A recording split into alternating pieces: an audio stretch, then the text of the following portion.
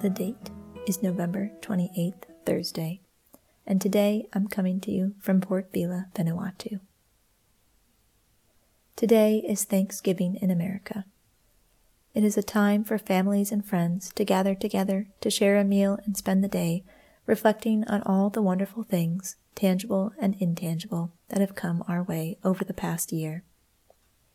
So today I will just share a poem, aptly titled Thanksgiving, by American poet Ella Wheeler Wilcox.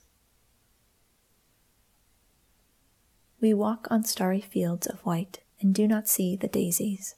For blessings common in our sight, we rarely offer praises. We sigh for some supreme delight to crown our lives with splendor, and quite ignore our daily store of pleasures sweet and tender. Our cares are bold and push their way upon our thought and feeling.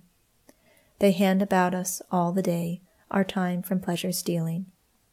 So unobtrusive many a joy we pass by and forget it, but worry strives to our own lives and conquers if we let it. There's not a day in all the year but holds some hidden pleasure, and looking back, joy oft appear to brim the past's wide measure. But blessings are like friends I hold, who love and labor near us.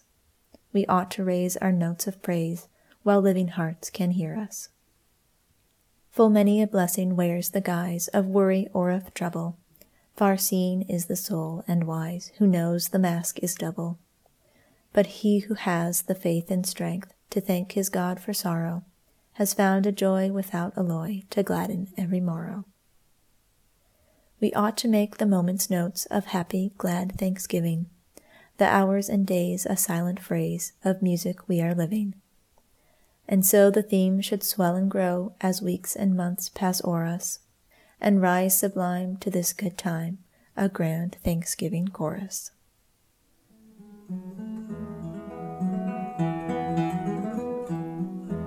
Thank you for listening.